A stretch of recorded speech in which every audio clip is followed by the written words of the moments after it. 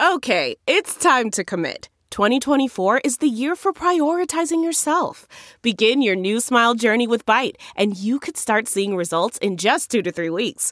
Just order your at-home impression kit today for only $14.95 at Byte.com. Byte Clear aligners are doctor-directed and delivered to your door. Treatment costs thousands less than braces. Plus, they offer financing options, accept eligible insurance, and you can pay with your HSA, FSA. Get 80% off your impression kit when you use code WONDERY at Byte.com. That's BYTE.com. Start your confidence journey today with Byte. That's not just the sound of that first sip of Morning Joe. It's the sound of someone shopping for a car on Carvana from the comfort of home. That's a good blend. It's time to take it easy, like answering some easy questions to get pre-qualified for a car in minutes. Talk about starting the morning right. Just like customizing your terms so your car fits your budget. Visit Carvana.com or download the app to experience car shopping the way it should be. Convenient, comfortable. Ah. The following podcast is a Dear Media production. Hi, I'm Dr. Will Cole, leading functional medicine expert and best-selling author. This podcast is the manifesto for a new breed of health seekers. This is the art of being well.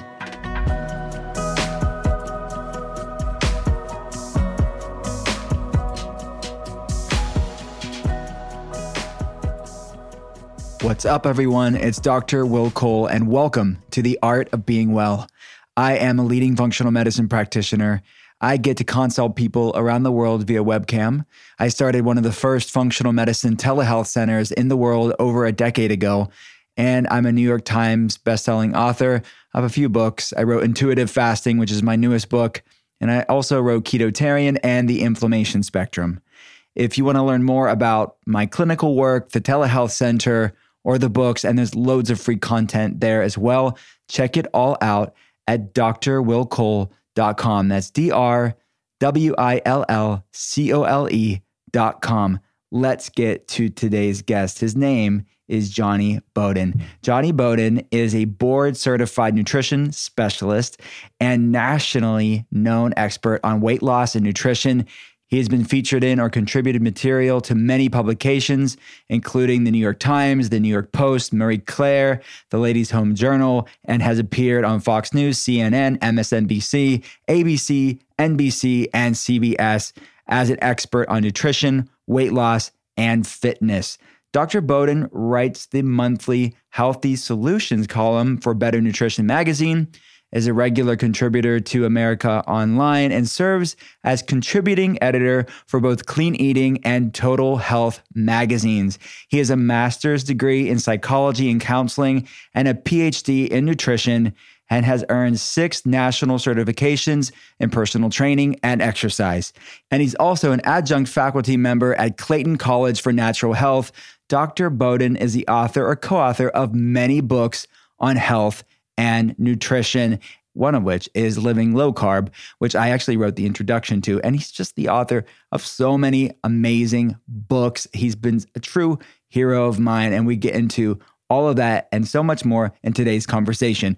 We talk about how Jonny pioneered the great cholesterol myth to reveal the true culprits of heart disease. We talk about what exactly is insulin resistance and metabolic syndrome, and why this is the key to so many underlying diseases, and dealing with metabolic syndrome and dealing with insulin resistance really is the root cause for a lot of different inflammatory problems, including many cancers, heart disease, diabetes, and many more. We talk about the relationship between insulin resistance and the pandemic. You definitely want to hear that. And we also talk about how it's more than just HDL versus LDL and total cholesterol when it comes to cardiovascular health and understanding cholesterol metabolism. We talk about the exact labs that you want to have run that can help us predict heart disease and which ones may be outdated that you may want to consider maybe not running. We talk about the lifestyle habits to shift our health in the right direction in regards to heart disease risk. We talk about Jonny's dietary habits to optimize his own health, the role genetics play in our health and heart disease. We talk about how important sleep is and why it's so vitally essential for our health, and what poor sleep can do to our health, and how to strengthen our immune system, effectively. And don't forget, at the end of my conversation with Jonny, there's going to be an Ask Me Anything where I answer your burning health questions. All right, let's get to today's conversation with my friend, Dr. Jonny Bowden. Jonny, my friend, thanks for being on the show. My pleasure. It's just such a delight. I was looking forward to this. Likewise. So you have been somebody that I've looked up to in this space for a long time. Oh, no. It's Whenever true. they say that, it's like, you're one of the... I grew up listening to you, and I think, No. But I mean, your voice has been a voice that has resonated with me, and I've learned a lot from over the years. So I'm really excited for people on this show that listen to the show to learn from you, which you're such a great teacher on this. Thank you so much. But I want to talk about this book. Actually, is how I heard about you first was when this first came out, The Great Cholesterol Myth. 10 years ago. Yeah, so 10 years ago. Tell me that as a revolutionizing book, really a game changer in the conversation around it, but how did the book come to be? The book came to be because, well, you're an author, you know this well. I had a hit book called The 150 Healthiest Foods on Earth, and publishers love sequels. Like if they have a movie, Die Hard, they want Die Hard 6. And, so they kept coming up with ideas for other 150 series, 150 most effective ways to live longer, 150 best ways to boost your energy. I had a whole little cottage industry of 150 stuff. Mm-hmm. And the publisher came to me. Now, I had been a cholesterol skeptic ever since my first training with Robert Crahan. I was lucky enough to have a lot of teachers and professors who questioned the wisdom on saturated fat.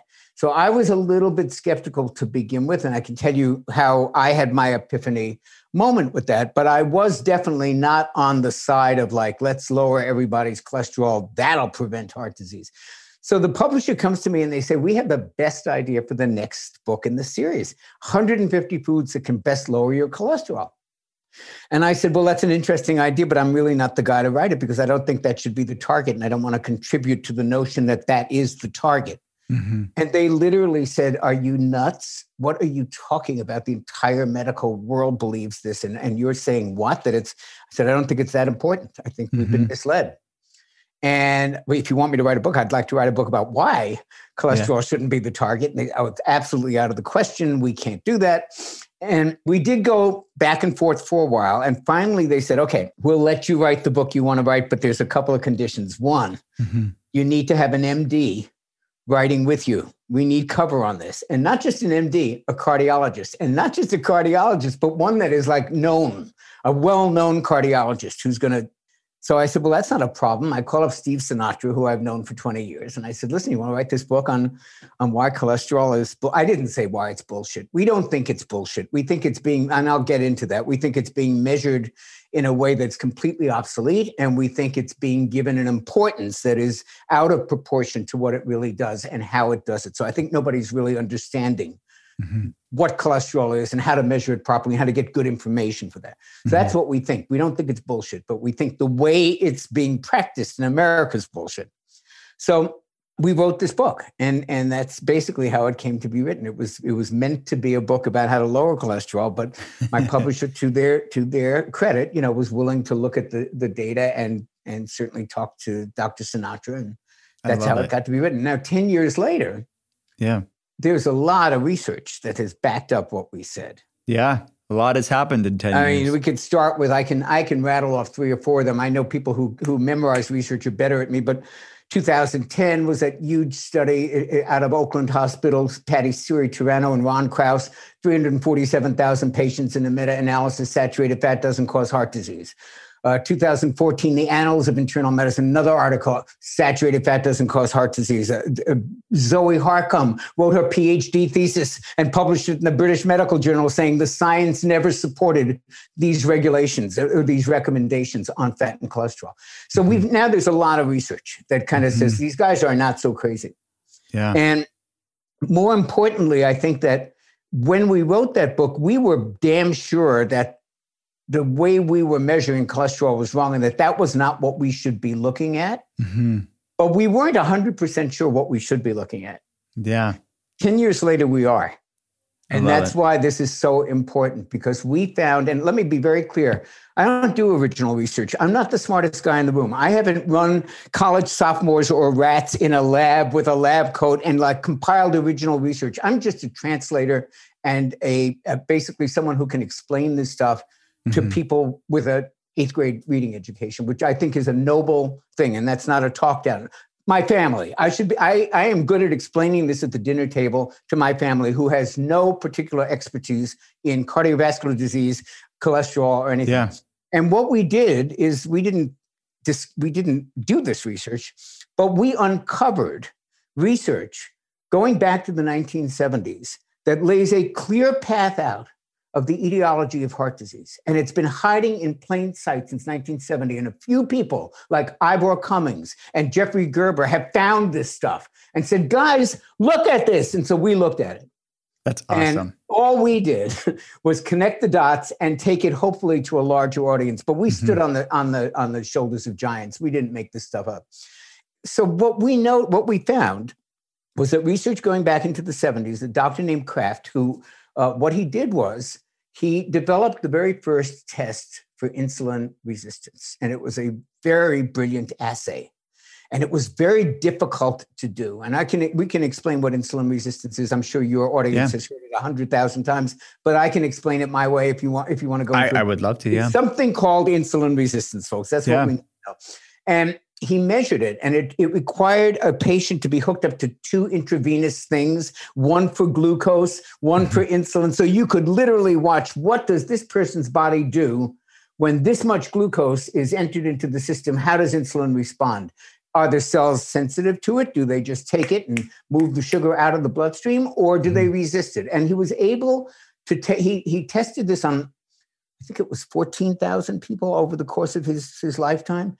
And he put them into 5 different groups, 20% groups, from very insulin sensitive, like, man, their bodies knew what to do with sugar. They responded with the right amount of insulin. Insulin cleared the sugar out of the system. They were the relatively few who were what we call insulin sensitive. And it got worse from there, down to the most insulin resistant people. Like, you'd have a piece of broccoli, your sugar would go up and the insulin couldn't get rid of it. So that's a really insulin resistant person. Then he followed these people for 10 years. He wanted to see what happened to them. So it was very apparent almost from the beginning that insulin resistance was a causal factor in diabetes, something that has been documented a million times. Nobody's going to even argue with that anymore, that insulin resistance is part of diabetes. But he was curious about if people got sick from other stuff. So he looked at these figures and he followed them up for 10 years. And in the insulin sensitive group, nobody died. It was kind of unheard of. Nobody died. There was no heart attacks. There were no... Now, you move into the slightly more insulin, the next group, you start to see some deaths and sicknesses. You go all the way up to the scale is up there in the most insulin-resistant group. Now, that was the first study like that. But then in the 80s, this guy from Stanford named Gerald Reaven comes along and discovered something that we all heard of as Syndrome X. It's now called metabolic syndrome. It's also called prediabetes, and it is now actually more correctly called insulin-resistant syndrome. And Reaven discovers this, and he knows, the data is so clear that this is at the heart of diabetes. It's like, and after he had done a number of studies demonstrating that, he thought to himself, much like what's his name did in the 70s, I wonder if this stuff's related to anything else. Let's do a test. Let's see how insulin-resistant people fare in the area of cancer, in the area of lung disease, in the area of every single one of them was tied to insulin resistance. And I had told you, you had asked me earlier, do I want to make sure that we cover anything? And this is the perfect time to bring it up.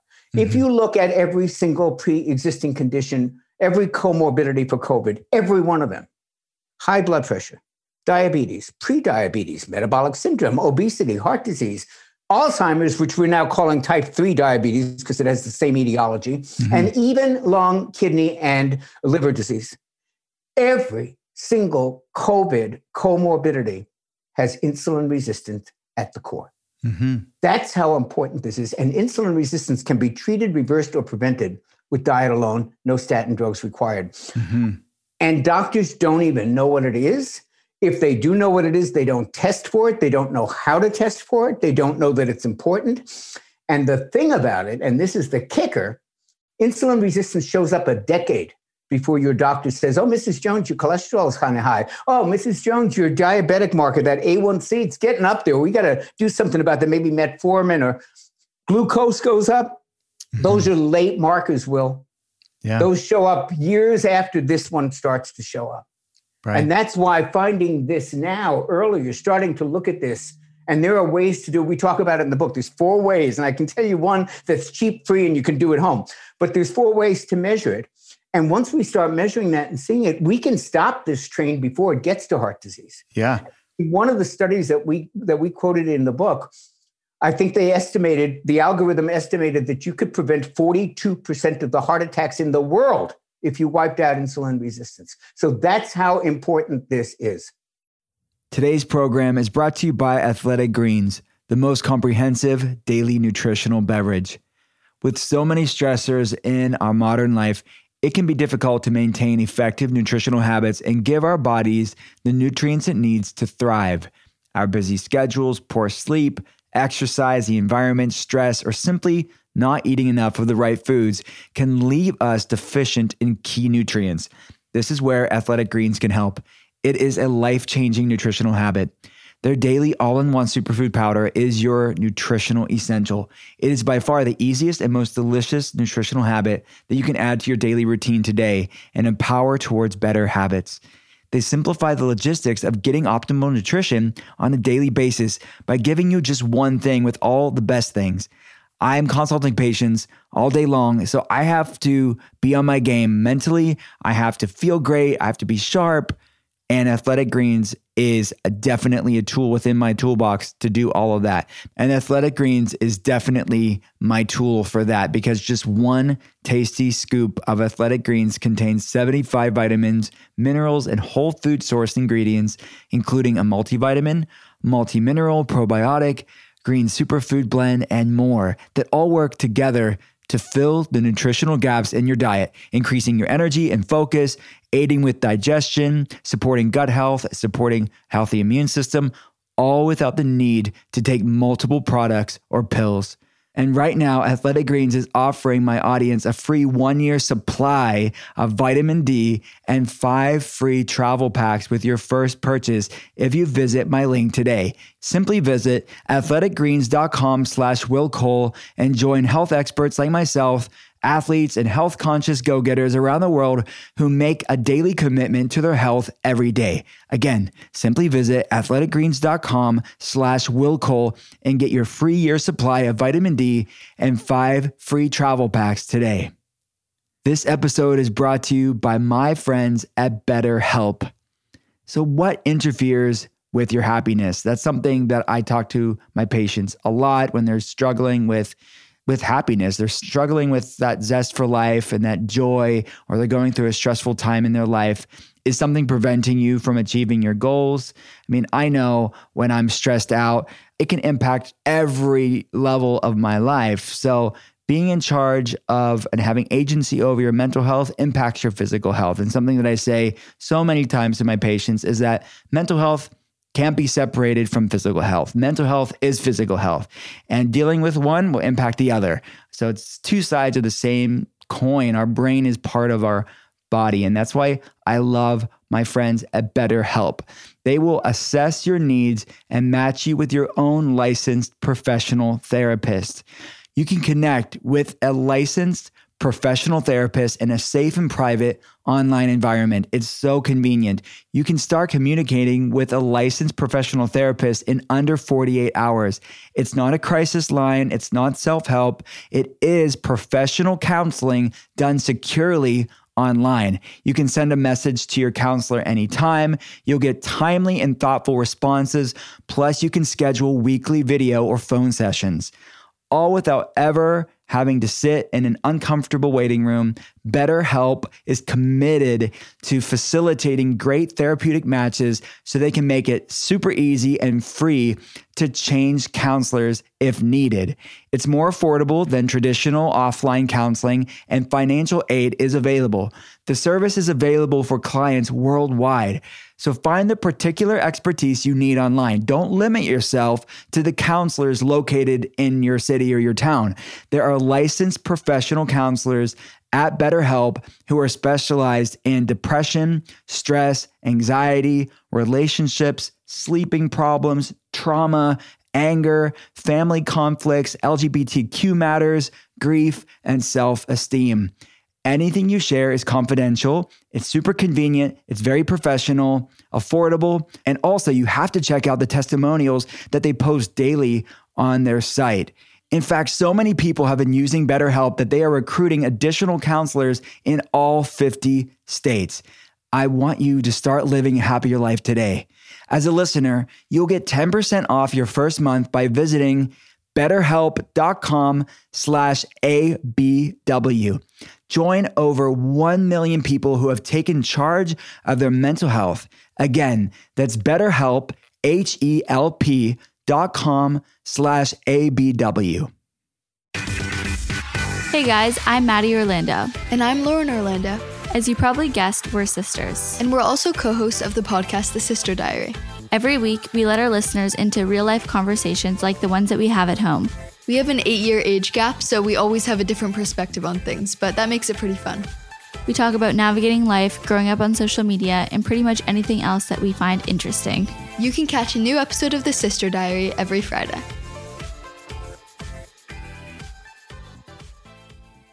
So many amazing truths there that I want to unpack. And you're probably shaking a lot of people's worlds as you're talking about all of this. So if we could go back to cholesterol, and people know about that test, maybe they've had these cholesterol tests ran, or that someone that they've loved, a parent, a grandparent, and they see that cholesterol above 200. And why is that not something alone that should be looked at? Why is that and not the best test alone to determine if there's a problem or not? Because that test is the equivalent of a flip phone in the age of the iPhone 12 Pro Max or the Samsung Galaxy 8. It's the equivalent of a Commodore 64 computer. So let me give you a fast history of the history of cholesterol testing. When I was a kid, before you were born, you used to have health fairs. And they were things meant to like increase people's awareness of health parameters. People weren't that, 50s and 60s, they weren't that into it. They had health food stores, they were called health nuts. People who went into them. There was no Whole Foods. And you'd go to one of these health fairs and there'd be somebody in a lab coat doing a fingerprint, and they would test your cholesterol. And they were beginning to educate people that this might be an important thing. They still believed that that's what caused heart disease. Okay, we'll let that go. And they would give you a single number. They would do a pinprick and they'd say, oh, Mrs. Jones, your cholesterol is 210, 240. Remember, at one point back then, 240 was the normal number. They've dumbed it. They've lowered it and lowered it and lowered it. And in the process, added about 10 million patients for statins every time that they lower the ideal amount. But back then it was about 240. And they'd give you the single number. Mm-hmm. And everybody thought, oh, that's good or bad or whatever. And then around 1963, they developed the technology to actually see that cholesterol actually travels through the bloodstream in kind of two different forms. Because here's a point that many people don't know. Cholesterol can't travel in the bloodstream. It's hydrophobic. It doesn't mix with water. It has to be in a container. And those containers are called lipoproteins. So think back. HDL is high-density lipoprotein. LDL is low-density lipoprotein. And the density only has to do with whether it floats or not. Mm-hmm. So a low density anything is going to probably float to the surface. A high density substance is going to float down to the bottom. So they had the high density and the low density. Mm-hmm. And let's remember this distinction because it is critical to what we talk about in the book and critical to understanding this whole thing. The lipoproteins are the boats. The cholesterol is the cargo. And it's not the only cargo in a lipoprotein. Lipoprotein also has some protein and some triglycerides. And so the cholesterol is the cargo, the lipoprotein is the boat. Mm-hmm. And they figured out that there's actually two kinds of boats. And they do kind of different things. And in a very general and broad sense, the HDL ones do better things and the LDL ones possibly don't. So they kind of decided to call it good and bad cholesterol. Mm-hmm. So that's 1963. We now have nuclear magnetic resonance to go inside the cell to look at the lipoprotein. We now know that there's 13 different kinds, not 2. 13 different subdivisions of cholesterol. There's LDL3 and 3A and oxidized LDL and LP little a and HDL2 and HDL3A. I mean, there's 13 of them. And that's just the ones they've discovered so far. So context matters. Context matters, and they don't all behave the same. Now we know that they're not just LDL or LDL. They can be big or small.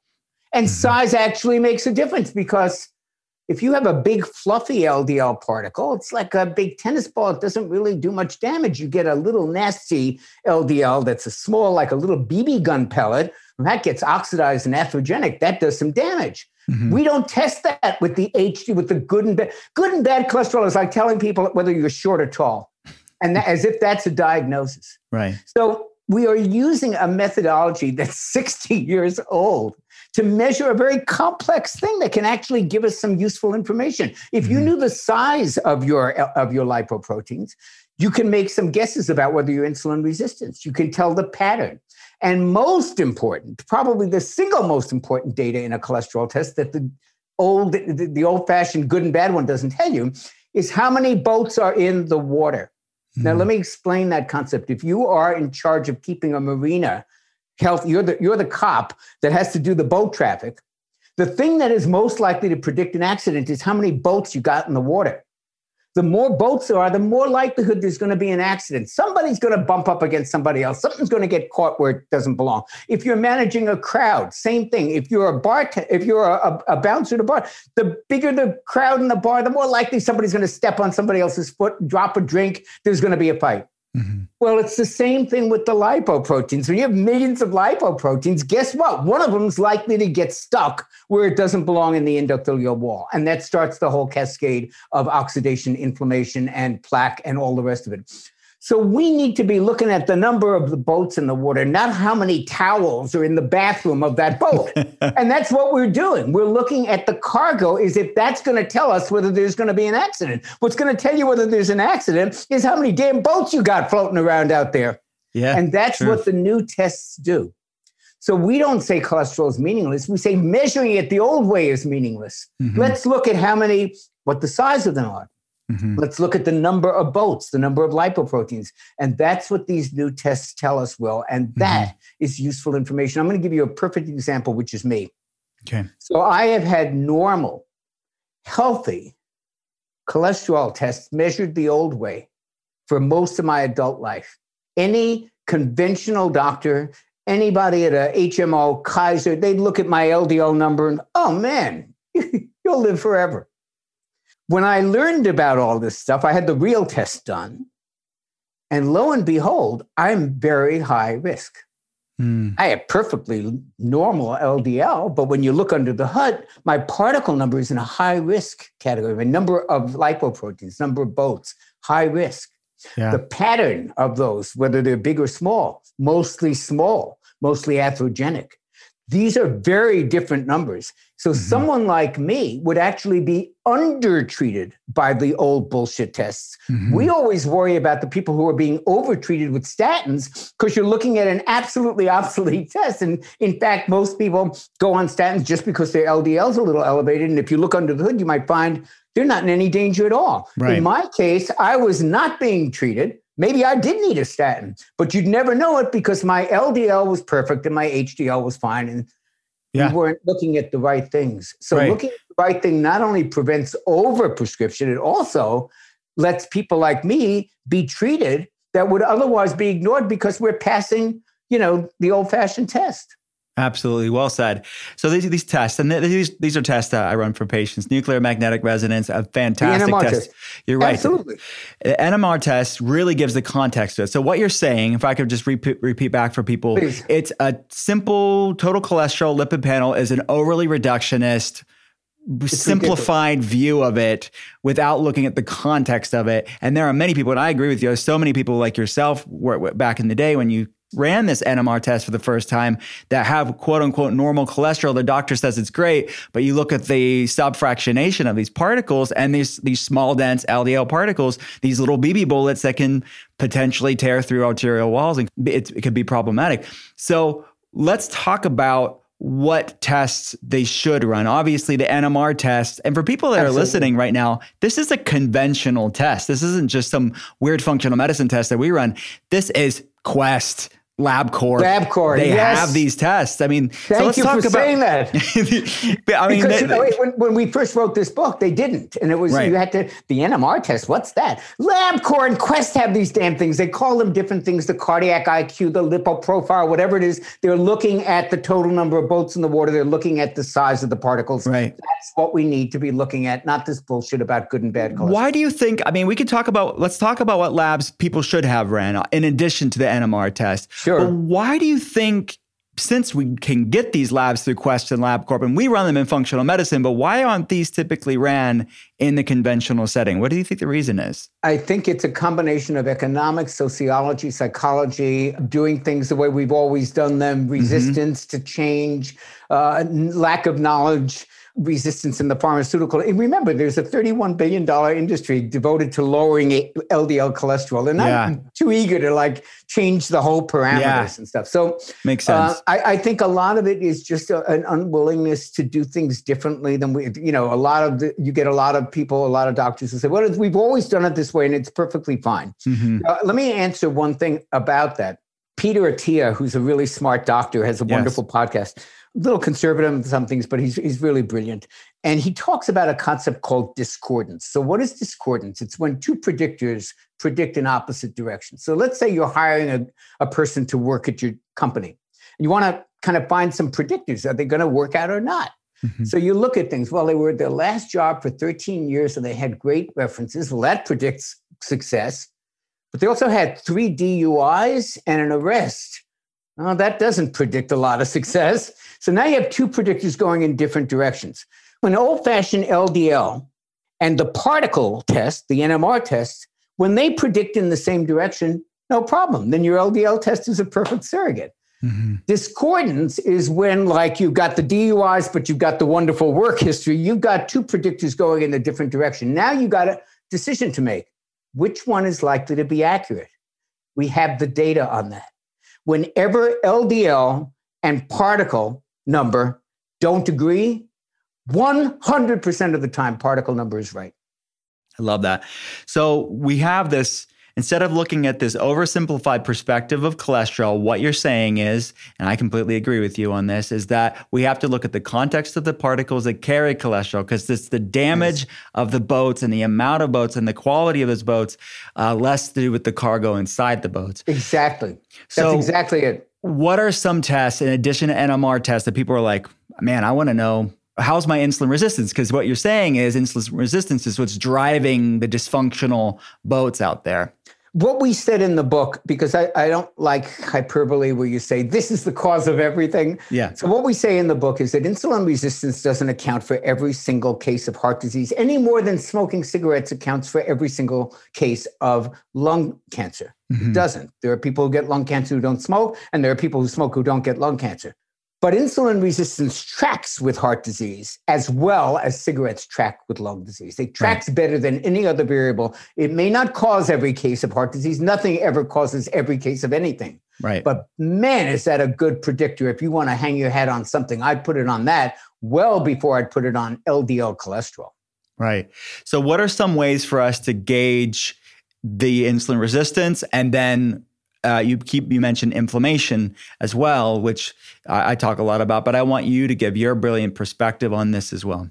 Well, insulin resistance, there are 4 ways that you can measure insulin resistance. And they range from a very sophisticated LabCorp test called the IR, the LP-IR test. IR stands for insulin resistance. They will actually give you a number on a 0 to 100 with norms, and you can see exactly how far or how close to sensitivity you are. That's the state-of-the-art way. There's also the equivalent of a BMI test that you can do online if you have two numbers, one of which is fasting glucose, which everybody has, because every blood test ever done in the history of the world has your fasting blood sugar. So everyone has that. If you can get your fasting insulin, you can plug those two numbers into an equation that's available everywhere online, just like the BMI. It's called the HOMA, H-O-M-A test. You just plug in, go to Google, ask for a HOMA test. You plug in those two numbers and it'll tell you insulin resistance. But here's the low-tech way that I like to tell people on podcasts and lectures and Facebook Lives. This is what you can do at home. And this is about 98% accurate and it costs nothing. You ready? Yeah, I'm ready. You stand in front of a wall. You just stand facing the wall and you inch up, walking closer and closer to the wall. If your belly touches the wall before your nose, 98% you're insulin resistant. Mm. So that is a good way at home. And then what are some, if they have a doctor, or they want to ask their doctor for tests, what are some of the... Get a fasting insulin. Get a fasting insulin and then put it into that calculator online where all you got to do is know your fasting blood sugar and your fasting insulin. It's an easy and inexpensive test. Yeah, I love that. So people, obviously, maybe they know some of their numbers are off here. Maybe we have a lot of health, seekers out there that maybe have had an NMR test. What can they do today? What can they start leaning into to start moving the NMR test to a positive direction, start getting more of this fluffy, buoyant, you mentioned like tennis balls or cotton balls that are protective? How can they change the pattern? Yeah. Well, it's interesting because when I had a team of, as you can imagine, I'm access to a lot of really good doctors on this. Yeah. And I had several of them look at my NMR test. Mm-hmm. And a couple of them said, look, we know how you feel about statins, but 5 milligrams of cholesterol knock these right down. Mm-hmm. But I had a cardiologist that I really love from Scripps Institute named Douglas Treffin. And he's the head of the lipid clinic at Scripps. He knows his stuff. And I had attended a lecture of his in which he talked about somebody coming in and not wanting to be on a statin. And he switched gears like that. And he said, no problem. Here's 5 supplements that you're going to have to take every day for the rest of your life. You willing to do it? Guy said, yes. He says, this will turn it around in a minute. So when I went to him, I said, I want your eyeballs on this test and I want some help. And I met him it was at a conference at Scripps. And we were on the lunch line when I approached him. I had just been to his lecture where half the cardiologists on the West Coast were sitting taking notes. So I figured, and I said, look, this is my situation. Could you take a look at my stuff? And he said, yeah. He said, I hope you're eating plenty of fat. That's when I knew we were probably on the same page. So this to be eating more fats. Yeah. So he was big on a high-fat diet, low carb, all of that stuff. And he actually prescribed a series of 5 or 6 natural nutritional supplements, one of which was red rice yeast, which is kind of like a statin, but not, aurora berry, magnolia, citrus bergamot, and 1 or 2 other things. And he told me to take these religiously, and I did. And 6 months later, I was retested. 6 or 7 months later, I got retested. My pattern from the nasty little ones to the big fluffy had shifted enough to just barely get into pattern A, which is the one where you're mostly fluffy. It hadn't moved enough. I would like it to be even more, but it went from pattern B to just barely pattern A. And my particle number had been 2,200. It went down to 1,600. So it went from very high risk to moderate yellow line risk. And I'm not stopping. I plan to lower it even more. So I know that these things can be shifted. You can shift your particle number and you can shift the size of them, the pattern of them. And that's all you want to do, really. We deserve to know what we're putting in our bodies and why, especially when it comes to something we take every day. Ritual's clean, vegan-friendly multivitamin is formulated with high-quality nutrients in bioavailable forms your body can actually use. What won't you find in Ritual? There won't be any sugars, GMOs, major allergens, synthetic fillers, and artificial colorants. Plus, the fresh taste and delayed release capsule design make taking your vitamins super simple. I'm consulting patients 11 hours a day online at my functional medicine telehealth center, and I know I have to make my nutrition a priority for my patients and for myself. I have to be on my game. I have to be really holding space for people that are going through very difficult things. And I know that our food isn't as nutrient dense as it once was. I know that the soil depletion, and it can be a really great consideration for people to bring in a multivitamin into their day. And that's why I really love Ritual. It is a multivitamin reimagined. A multivitamin should contain key nutrients and forms your body can actually use to fill gaps in the diet. No shady extras. Ritual's delayed release capsule design delivers high quality nutrients, including vitamin D3 in just 2 daily pills. What I also love about Ritual is it's made traceable. You'll always know what nutrients you're taking and where they come from thanks to Ritual's one-of-a-kind visible supply chain. I also really love that Ritual is designed with your life stage in mind. Now available for women, men, and teens, Ritual multivitamins are scientifically developed to help support different life stages, and it makes healthy habits super easy. Your multivitamins are delivered to your door every month with free shipping always. You can start, snooze, or cancel your subscription anytime. And if you don't love Ritual within your first month, they'll refund you your first order. So get key nutrients without the BS. Ritual is offering my listeners 10% off your first 3 months. Visit ritual.com/Will Cole. That's RITUAL.com/Will Cole to start your Ritual today. You all have probably heard me raving about Mellow. I take it every day at my functional medicine telehealth center. It is freaking amazing. My team loves it as well.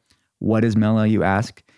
It is a powerful daily magnesium supplement that is supercharged with L-theanine, GABA, and over 70 trace minerals. It is basically brain food that your body will love. So good. And it's crafted from a proprietary blend of 3 of the most bioavailable, usable forms of magnesium, including the only type shown to cross the blood-brain barrier. Mellow provides essential daily support for our mind, our body, and our mood. It supports our mind because it boosts memory and brain function. It supports our body because it supports nerve and muscle health and restful sleep and regular bowel movements. And it also supports our mood because it promotes calmness and a healthy stress response. According to the World Health Organization, as much as 75% of the United States adult population does not meet its daily magnesium needs. And I can tell you, I'm looking at labs all day long. Most people are magnesium deficient, and this fixes it. Magnesium supports over 300 really important essential functions in the human body, regulating our mood, brain function, fatigue, nerve and muscle health, as well as our physical response to stress. Mellow is specifically formulated to replenish and optimize your body's magnesium levels at a cellular level simply and naturally. And my friends at Ned are offering us a really cool deal. You can get 15% off your first one-time purchase or 20% off your first subscription order when you use code WILLCOLE. Again, that's 15% off your first one-time purchase or 20% off your first subscription order by using the code WILLCOLE. Just go to helloned.com/WILLCOLE. Again, that's HELLONED, helloned.com/WILLCOLE. You mentioned supplements, red yeast rice being one of them, mentioned some other ones too, bergamot. What are some other go-to supplements that you think if someone wants to, either if they have high small dense LDL particles or they have insulin resistance and they know that, what are some go-to supplements that people can consider? Well, with insulin resistance, the first thing to consider is a change in diet, because you can turn that around in 72 hours with a low carb diet. I mean, you don't need supplements. I'm a big fan of supplements, and I think they're wonderful. And I'm a big fan of certain pharmaceutical drugs. I, for example, take metformin. I've taken it for years, not because of a blood sugar problem, because I think it has anti-aging side effects, and it's being investigated by the National Institute of Health as an anti-aging drug. So I think, that there are supplements and drugs that are great, but with insulin resistance, all you got to do is cut the carbs. I love it. And you'll see a reversal in like literally in 3 days. So I would go there first before I'd go to supplements with insulin resistance. I love that. So you cannot supplement your way out of a poor diet. You can't train your way out of it. That's an old trainer saying. When I was a trainer at Equinox, the first thing we learned is like, you can't out-train a bad diet. Yeah. You can't outrun a bad diet. You know, it's got to kind of start with that. So you're an advocate of a low carb diet, which I was. Let me just say this. I've told you this before via email mainly, but I was honored to write the beginning of Living Low Carb. Thank you. It's such an amazing book. Another pivotal book that you re-released. Can you talk about that book? And if people maybe they know a little bit about a low carb diet, but what does that look like day to day? Living Low Carb was my third book, and it was like in 2004. It just got its fourth edition. The one that you wrote the intro to was the fourth edition. So it's been out there a while. And it started out like when there were all these low carb diets, South Beach and Atkins, and there were 100 variations. And I literally reviewed 38 diets. I mean, I talked about the theory behind them. I talked about the research. I talked about what they were useful for. And then I literally did a review of 38 diets. And as the time went on, half those diets didn't exist anymore. So we did a revised edition, had 16. In the last version of Living Low Carb, I eliminated that whole thing. And I just basically talked about categories of low carb diets, because the little distinctions between South Beach and Whole30 and all these things, you get so caught in the minutia. And I basically talked about keto, paleo, and just, general low carb kind of whole food eating. And so it wasn't like 38 different variations on a theme. I thought, there's the carnivore diet. That's kind of a thing. There's the keto diet. There's all the variations of paleo. And that's kind of, everything else is just a variation on a theme. Yeah. So I talked about those. I talked about some of the distinctions between keto, say, and paleo, and cleared up a lot of myths. For example, a lot of people think that paleo is a high protein, high fat diet. It's actually, according to the research on Paleolithic eating, which goes back to 1985 and continued for 25 years of follow-ups, the paleo diet was about 65% vegetation matter and 35% animal food. So it's definitely not a keto diet. But we talked about these things, and I put a lot of the research in there, and that for different conditions, polycystic ovary syndrome being one of them, and high triglycerides, and what happens. There's so much research on how you can drop your triglycerides. Low carb diets drop them like that. So I think it's a good introduction to some of the myths and misconceptions about low carb eating. That I've told you this offline many times. I think that you can get a lot of value out of what I call flirting with keto. I don't know that everybody has to be in ketosis 24 hours a day. But I think that we do get a lot of benefits from cutting out processed carbohydrates. So I'm not a fanatic about following any one particular dietary prescription. I think that the less junk food we eat and the more real food we eat, the better it is. And the rest of it is kind of details. Well said. And you covered Ketotarian in the new edition too. I did. That. So I love that book. And let me give you a fast reason why I love that book so much. It's not doctrinaire. That book is so balanced and fairly argued, and it doesn't proselytize for like an orthodoxy, and it shows how you can kind of have a vegan sensibility, which is not my sensibility, but I understand it, and yet incorporate some medicinal foods from the animal kingdom. So it's such a reasonable, well-argued book. It's one of my favorites. So thanks very much for writing it, and thanks for writing the introduction. I appreciate it. My pleasure. So what's a typical day? You mentioned you don't hold to one food dogma, which I love that. It's a grace. There's a lightness to it. There's an intuition to it. So what is a typical day look like for you food-wise? I don't know that I have a typical one, because I very much do eating the equivalent of what we used to call in the gym fartlek training, which is basically it's a kind of training where you do what you feel like doing that day. If you feel like running wind sprints, you do that. If you feel like lifting weights, you do that.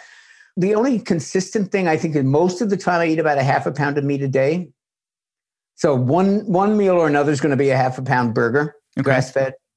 I do make juice almost every day. I make what I call plant juice, which is basically anything that's at the grocery store. I have a red version and a green version, but other than that, the green one has celery and apples and carrots and lemons and limes, and the red one has peppers and beets and things like that. But I do drink an awful lot of that juice because I'm not a huge vegetable eater and I don't make them a lot. So I realize that the juices don't have the fiber. I get that, but they sure do have a lot of nutrients. Yeah. And then during COVID particularly, I kind of stocked up on the foods that I eat regularly, and I didn't have any meal plan. I just basically lived on nuts and berries and cheese. And I'm very big on dairy. For me, I understand it's a high allergen food for many people, and many people don't do well with it. I'm not one of them. I eat raw milk, raw, unpasteurized, unhomogenized milk. You can still get it legally in California. I eat raw kefir, full fat yogurt from grass-fed cows. So those are big parts of it. And very big on berries and nuts. And during COVID, I think I had days in which I survived on just eating nuts, and my weight was the best it's ever been. My energy was fine. I drink olive oil out of the bottle. So I have a lot of weird kind of things that I do, but I make sure those good fats are in there every day. And all, like I said, nuts, avocados, berries, love that. Some cheeses. And that's pretty much what I eat. Do you track macros at all, or do you care where your fats or your carbs are at? What I did, and I think it's something everyone should do, much like wearing a continuous glucose monitor, which I also have done. Mm-hmm. In 1989, I did that. I was just starting out, training at Equinox, into the bodybuilding world. I wanted to know everything. I tracked the grams of sugar in the toothpaste I used every day for a month. I tracked calories, macros, exercise. And I learned pretty much that at about 1,800 calories a day, I do great. And if I eat more carbs than that, I don't do so great. And I kind of learned what I needed to learn so that I could eyeball things. And I've never done it since. The few times that I've kind of tested it over the years, it's the same data that was true in 1989. I still do really good on about 1,800 calories, give or take. And most of those were from protein and fat, with a fairly modest amount coming from carbohydrates. I love that. That's exactly how I explain it to patients, because I don't track either, but I do feel like it's a good educational tool for somebody that has no idea how food is fueling them. They have no idea what proteins, fats, and carbohydrates, these macronutrients look like within their foods. So do it for a week, do it for a couple of weeks, do it for a while. Some people thrive off of it. You know, the biohackers, they love it. They love it. They do it all the time. I mean, they keep diaries of it. They put it online. I get that. I respect it. It's just I'm not that obsessive to be able to do it consistently. I will tell you this, though, when we talked about insulin resistance, because we didn't really explain what it is. We just said it's this thing that you don't want to have. But I think the way to explain insulin resistance, which dovetails right to our discussion right now, is that when you were a kid, you were assigned a bucket. This is how I think of it. If I had to explain insulin resistance to a fourth grader, this is what I say. When every kid, when they came off the assembly line, they got a bucket, and you can eat all the carbs you can put into that bucket every single day. As long as they fit in that bucket, you're going to be fine. Now, your bucket's not going to be the same as your neighbor's. Somebody else might get a big bucket. They can eat all kinds of pizza. It's not fair. Metabolism isn't fair. You got the bucket you got. Your bucket might be tiny. Somebody else's might be in between. If you try to force more carbohydrates into your diet than that bucket will be able to contain, you are eventually going to get something called insulin resistance, which is the inability of your body to handle that particular carb load for your body.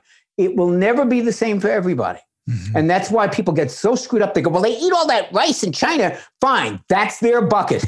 And they don't eat the same rice you do, by the way. And there's a lot of other factors there. But the point is, I remember the very first seminar I ever did at Equinox Fitness Clubs. And I had a question which has come up so many times since then that it's almost every year. Somebody stands up and goes, my husband and I are both on a diet. He can eat anything he wants and he doesn't gain weight. And I just look at Ben & Jerry's and I gain 10 pounds. Why? And I go back to the bucket size, dude. I mean, the luck of the draw. I had a doctor friend once who measured his blood sugar, he and his wife, and he had that same feeling like, I'm going to just measure this. And he found out that like she could eat Haagen-Dazs, her blood sugar would barely move, and he could eat broccoli and his blood sugar would go up. People have idiosyncratic responses.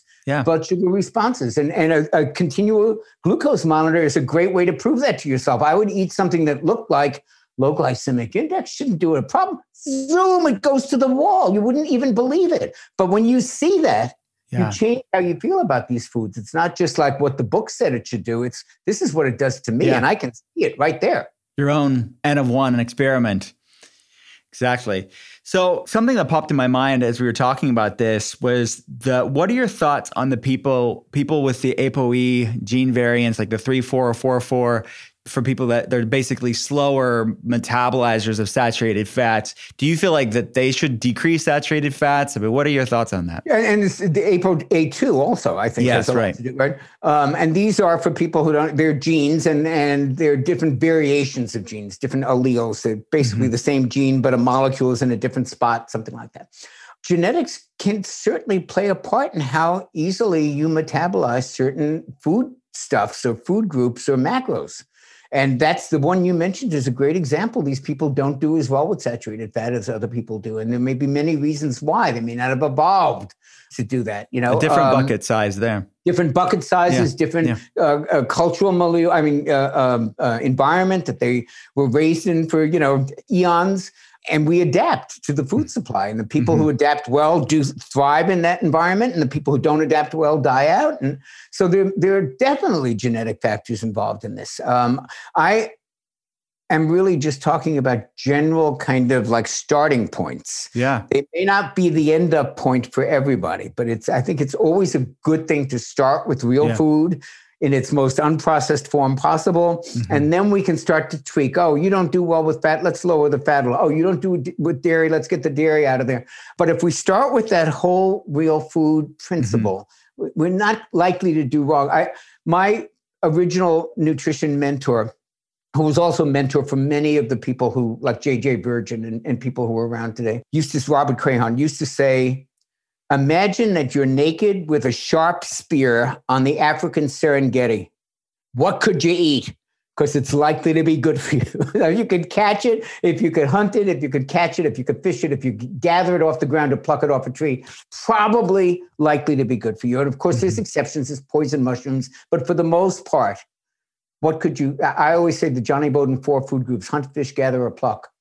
If it fits into those, it's a good starting spot. It's a great starting spot. And on that point, what I tell patients is that they're still going to get, the point is to diversify your healthy fats. Like you said, you mentioned nuts and seeds. You mentioned drinking olive oil. All of these things, these monounsaturated fats and omega fats are things that if someone does have these genetic variants, it doesn't mean you have no fats. It just means you go for these other healthy fats and decrease the saturated fats. Absolutely. Yeah. So. And let me be very clear about one misconception that always kind of irks me, which is the division of good and bad fat. A lot of people think, oh, well, we know there's good fat and bad fat, but they think that good and bad is equivalent to animal versus vegetable. Right. That is not so, folks. Yeah. Because vegetable oil, which is really seed oil, one of the most overly processed, highly denutrinized, mostly GMO seed oils, which are highly inflammatory to the system and contribute mightily to the imbalance between the anti-inflammatory omega-3s and the pro-inflammatory omega-6s. All this vegetable oil is one of the biggest culprits in the American diet for creating inflammation and oxidation and all the rest of the stuff. So I'm not a fan of vegetable oils, and I think there are many animal fats from healthy, humanely raised, grass-fed ruminants, for example, that are just as healthy as you can get. So and there are fats from animals that are raised on horrible conditions on factories and fed the wrong diet and loaded with antibiotics, and those are terrible fats. It's not a matter of whether it's animal or vegetable. It's a matter of whether it's toxic or not. Yeah. And toxicity goes into both categories. So we got to stop thinking of animal as bad and vegetable as good. Yeah, and people need to realize too that when we and marketing and being raised under this world of telling us that this saturated fat is bad, people equate animal meat with only saturated fats. They have to realize which is not even because half the beef and half the fat in beef is like monounsaturated, or 48% or something like that. Yeah. It's not all saturated fat. I love that. We got to highlight that point. Do you intermittent fast at all? Big fan. I do, and I started doing it almost by accident, and then realized, that's why it's so good.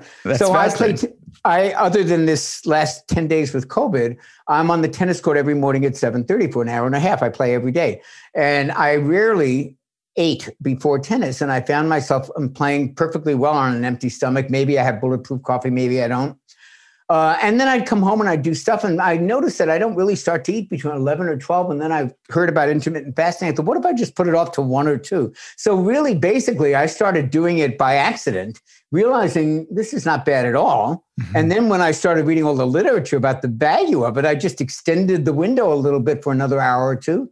And so I kind of do it almost every day. And it's not actually intermittent fasting. David Perlmutter had a wonderful article where he pointed out a lot of us confuse time-limited eating with intermittent fasting. Intermittent fasting is really you take a day or 2 days a week off from eating, or you do that 500-calorie thing 2 days a week. Time-limited eating is more like you eat all your stuff between, say, noon and 8 o'clock. Right. Which is more like what I do. Yeah, time-restricted feeding. Yeah. And Perlmutter thinks that the benefits of time-restricted eating probably equal, if not surpass, intermittent fasting. Yeah, I agree with that. Something I'm exploring in intuitive fasting, my third book. It's true. The science is so compelling, and you can take all the stuff that we're talking about and put it in specific windows and really amplify the benefits here. Something that I really wanted to also talk to you about is the topic of sleep around health. People don't give it much attention. Can you talk a little bit about that? And I can't tell you how important that is. And as a matter of fact, in the Great Cholesterol Myth, 1/3 of the book, or almost 1/3 of the book, the last part, is about all the things that have nothing to do with diet and exercise that impact heart disease. And sleep is way high on that list, but so is stress reduction. So is your relationship. I know you'll sign on for this, your relationships with others, your contribution to the community you live in, your affiliations with groups like whether they're AA meetings or churches or animal shelters. All of those things have profound effects on your psychology and therefore on your hormones. There's even an entire science, which you know and many people have not heard of, called psychoneuroimmunology. It is how what you think about psycho affects your neurotransmitters, which in turn affects your immune system or your endocrine system. So this stuff's all related. So thinking that you can just like wipe out heart disease by even measuring cholesterol the right way, you've got to look at these other things as well. Sleep's top on them. Now, I did the low carb cruise with Jimmy, with our friend Jimmy Moore, a couple years ago. When I think the one before they stopped doing them because of COVID. Yeah, and they were all talking about this ring called the Aura Ring. Right. I bought one. So the Aura Ring is and I do have no financial interest in the Aura, which I did. It's an expensive ring, but inside it has all these electrodes, which actually monitor. I don't know if you can see that, but they're a little, So they monitor all these parameters from body temperature to the amount of time that you're in bed, to the amount of time you actually sleep, to latency, to REM sleep, to deep sleep. And they measure all these things. And man, when I started looking at that, it was an eye-opener for me because I had trained myself to be perfectly happy with 6 hours sleep. Go to bed at midnight, get up at 6, I'm great. I wasn't great. It's a very false sense of being okay because my parameters on sleep were they show you right there, red, no REM sleep, no deep sleep, or just 4 minutes in deep sleep. I started making significant changes to my sleep hygiene, going to bed earlier, turning off the lights, changing the temperature, all of this stuff. And man, my sleep score started going from the 70s to the 80s. I got 91 this morning. And that really gives you a feedback about how you are sleeping. And don't let anyone tell you it's all in your mind, because that has some real serious measurable impacts. And talk about insulin resistance. Yeah. You can create insulin resistance in 3 days of sleep deprivation. How about that? 3 days of not sleeping enough, like a couple hours here and there. Yeah. You show up as insulin resistance, and you can reverse it with fixing that sleep debt. So sleep is vitally important for everything that we're talking about. So true. So you mentioned it in passing here, and we talked about it before we started recording, is you got COVID. So I did. Tell us I don't recommend it. Don't recommend it either. Don't recommend it. So tell us about that and the connection between, let's control the things we can control to mitigate risk factors as much as we can. And it's so tied into the things we're talking about today. Yeah, where to begin with this? It drives me absolutely crazy that wonderful people like Dr. Fauci and Dr. Briggs and all of these health experts are not screaming at the American people to take 5,000 IUs of vitamin D every day.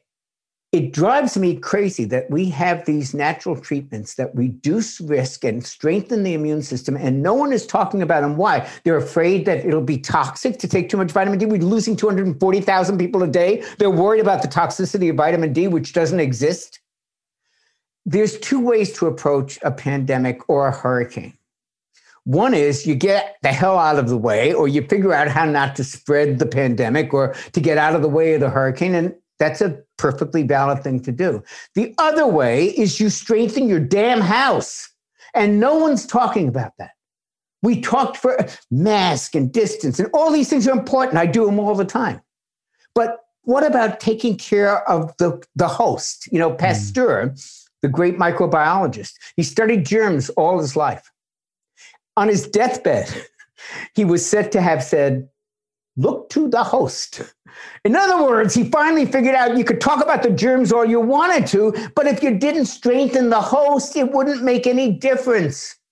So to me, all of this, these people were stocking up on vitamin C, and they're watching CNN 24 a day. They're reading the Facebook feeds. And I said to them, you know, you can eat all the vitamin C you want in the world. It's all being eaten up by the stress you're causing by watching Facebook 24/7. So to me, it's a two-pronged approach. Mm-hmm. I've been doing this since I was 38. It's not new to me to strengthen your immune system. I take quercetin every day. I took it way before COVID and before they realized it was an effective therapeutic. I take 5,000 of D. I doubled it when I got COVID to 10,000 a day. A lot, I get it, but you know, that's what I did. Quercetin, vitamin C, 4,000 a day, zinc every day, selenium every day. These are the basics. And I believe very strongly that because I've done that for so many years, I had a mild, I was able to fight this off. Now, I don't know that that's true for everybody, but I believe very strongly that there's two parts of this equation. One is not spreading it and not getting it. And the other is, if you do get it, you don't want to die from it. And I think we can take a lot of very important steps to ensure we're in the 98.5% of people who don't die from it. But not if we're all metabolically broken, which takes us back to insulin resistance. Nina Teiclo told me the other night on a panel discussion that the latest studies show that 88% of Americans have some degree of insulin resistance. The studies that we quote in the book that looked at it globally say it's 52%, but I think I think it's more like 70 to 80%. So if everybody's metabolically broken, you got to assume, and those diseases are the pre-existing conditions that make COVID outcomes really bad. You got to assume that if we could turn that around and we could get more metabolically healthy, I'm not saying people wouldn't die of this horrible disease. I'm not saying there'd be no fatalities. I don't think it'd be as high as it is because I think we're dealing with a metabolically sick population who is more likely to not have the resources to fight off these things. And believe me, this COVID's going to be ancient history next year. There'll be another variation that's even worse. So we better start working on what we can do to fortify our own immune systems, not just how do we keep it from spreading, but how do we keep it from damaging? Because that's where the action is. True. That is good. Golden truth. So I call the show The Art of Being Well. This is something that you've lived and is the deepest part of your core for a long time, a large part of your life. So what is something that we haven't covered yet that you wish you knew 20, 30 years ago about the art of being well? How important the stuff that doesn't have to do with diet and exercise is. I mean, it's really hard to state because I'm a nutritionist, you're a doctor. We talk about these specific little areas that we have control over, like what we eat and how we exercise. But I don't know anyone who started out when I did doing weight loss coaching, helping people lose weight, who is still interested in that. I don't know a single nutritionist or practitioner who's still doing food diaries. Because we've all figured out that it's not just about that. We've all figured out that it's the stress you live with, the relationships that you form, how you sleep, how you digest, how you contribute to other people. All of those things just magically go together into this chemical soup that make you live well. And when we get so focused on a lab test like cholesterol, or even the ones, even when they're done right, we kind of miss that whole context. I look at health, the art of living well, as a bank. So you have a health bank and you get to make deposits and withdrawals. And no one, just like in regular life, no one deposit or one withdrawal is going to bankrupt you or make you rich. They're all cumulative. So maybe you have an all-nighter and you drink a lot of alcohol and you have a really shitty night. Now, that's a big withdrawal. But maybe you also take vitamin D every day. That's a deposit. And maybe you also eat well. That's a deposit. And you did some charity event. That's a deposit. And we don't know what they are worth, but the idea is to have a positive balance. It's not to have no withdrawals. It's to be putting more stuff into the health bank than you're taking out of it. I think that that's kind of the key. You don't beat yourself up if you made a withdrawal. We all do it. But what you try to do is balance it with all these little habits. And there's small things. Eat 2 Brazil nuts a day. There's your selenium. Then you should get a couple of credits in the bank account for that. And it's those kind of things that I think ultimately kind of either make you rich or make you poor. How many deposits are you making? How many withdrawals? We try to make less withdrawals and more deposits, just like we do with our real bank accounts. And that's what we got to do with our health. Oh, Jonny, thank you so much for being on the show. Oh, man. Thank you for having me. I love you. Thank you. Love you too. Great appreciation. Bye-bye. If you want to learn more about Jonny's work, check it all out at jonnybowden.com. That's JONNYBOWDEN.com. At the end of every episode, I'll be answering a question from one of you guys. Nothing is off limits. Ask me anything. And you can send your questions over to me on Instagram or Facebook.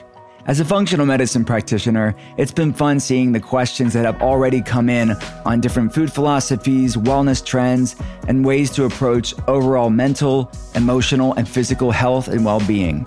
Thanks for those. And I'm looking forward to seeing what else is on your mind.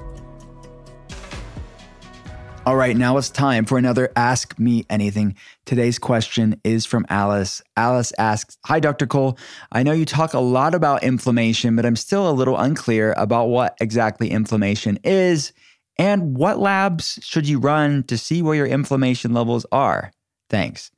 Great question, Alice. Well, let's talk about it. Inflammation, it is a nebulous term. You're right. It's a little bit ambiguous sometimes, and it's thrown around a lot in the health and wellness world. It is a product of our immune system. It's not inherently bad. We need it to fight off viruses and bacteria. It's a wonderful thing, and the human race would not be here without healthy, measured, balanced inflammation responses in the body. So we need healthy, balanced inflammatory responses in the body. The problem is when that inflammatory response is thrown out of balance. It's subject to the Goldilocks principle, right? Not too high, not too low, but just right at the right time. So that's just like anything else in the body. Our gut microbiome, we want balance. Our hormones, we want balance. We don't want too much of those things. We don't want too little of those things either.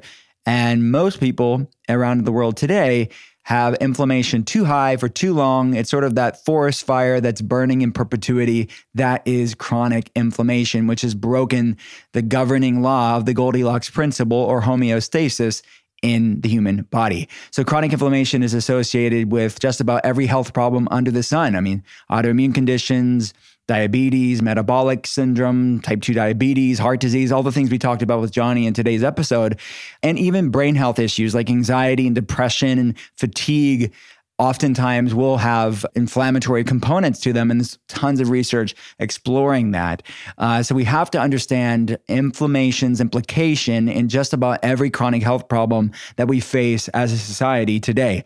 So some of the labs that I run for patients around the world, again, then we either coordinate with local labs, whether it's a blood test or some other lab that we ship out from the Functional Medicine Telehealth Center to get a baseline on inflammation. So one of those is high sensitivity C-reactive protein. It's an inflammatory marker.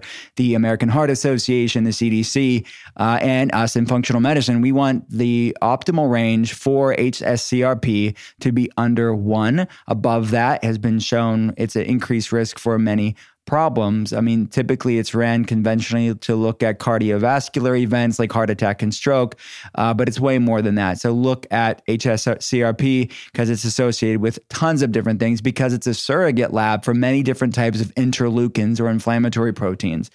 Homocysteine is another one. We want homocysteine to be under 7 in functional medicine. Above 7 has been associated with different health problems. It can act as a neurotoxin, increasing blood-brain barrier permeability, or actually contributing to neuroinflammation, which is associated with other neurological or brain health issues that I mentioned earlier. Dr. Brednison at UCLA is doing research at looking at its connection and correlation with neurodegenerative issues like Alzheimer's. Higher homocysteine levels isn't good from a neurological standpoint, and it's not good from a cardiovascular heart health standpoint either. It's associated with increased risk for heart attacks and strokes as well, and other clotting problems.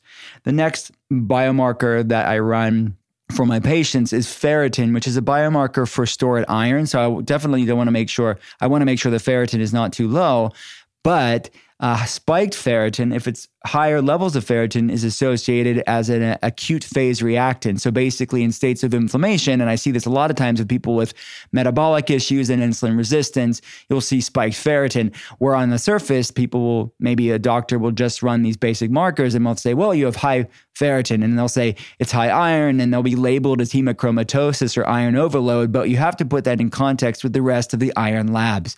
So if you have normal iron saturation, and normal total iron binding capacity or TIBC, but high ferritin, you have to put that in context with the totality of what's going on in that person's health. If they have insulin resistance and other inflammatory markers, that ferritin's probably acting as an inflammatory marker. So context matters with all of these labs. You can't just look off of one number on a piece of lab, and say that's the full context or breadth of that person's physiology. But ferritin is one thing to keep in mind. It can act as an inflammatory marker. We also want to look at the gut as far as it's being home to 75 to 80% of the immune system. So there's a lot of gut-centric components to people's inflammation, of looking at intestinal permeability or leaky gut syndrome, measuring zonulin, which is the protein that governs gut lining permeability.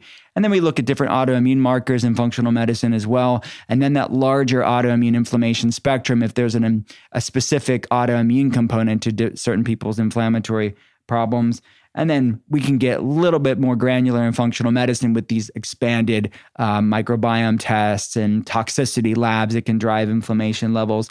And then these other more, they're still conventional labs, but they are beyond the basic inflammatory markers like C3A, C4A, something called TGF-beta1. These are other very important immune markers for people that are dealing with other types of chronic inflammatory things like mold toxicity and chronic Lyme disease and other biotoxin type issues. So I just basically named like the most basic labs to the most granular, specific advanced functional medicine stuff to put these health cases into perspective. So I know that's a lot to think about, but those are some of the things that I look at when it comes to inflammation.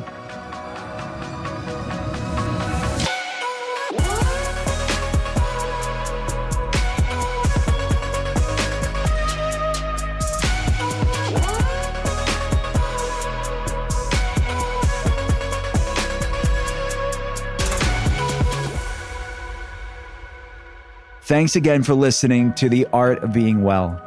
If you have a chance, please rate and review the podcast here. And if you like what you're hearing, hit follow and pass it along to a friend. To see more, head to drwillcole.com/podcast. I'll be back again next Thursday, and I hope you will too. Talk soon.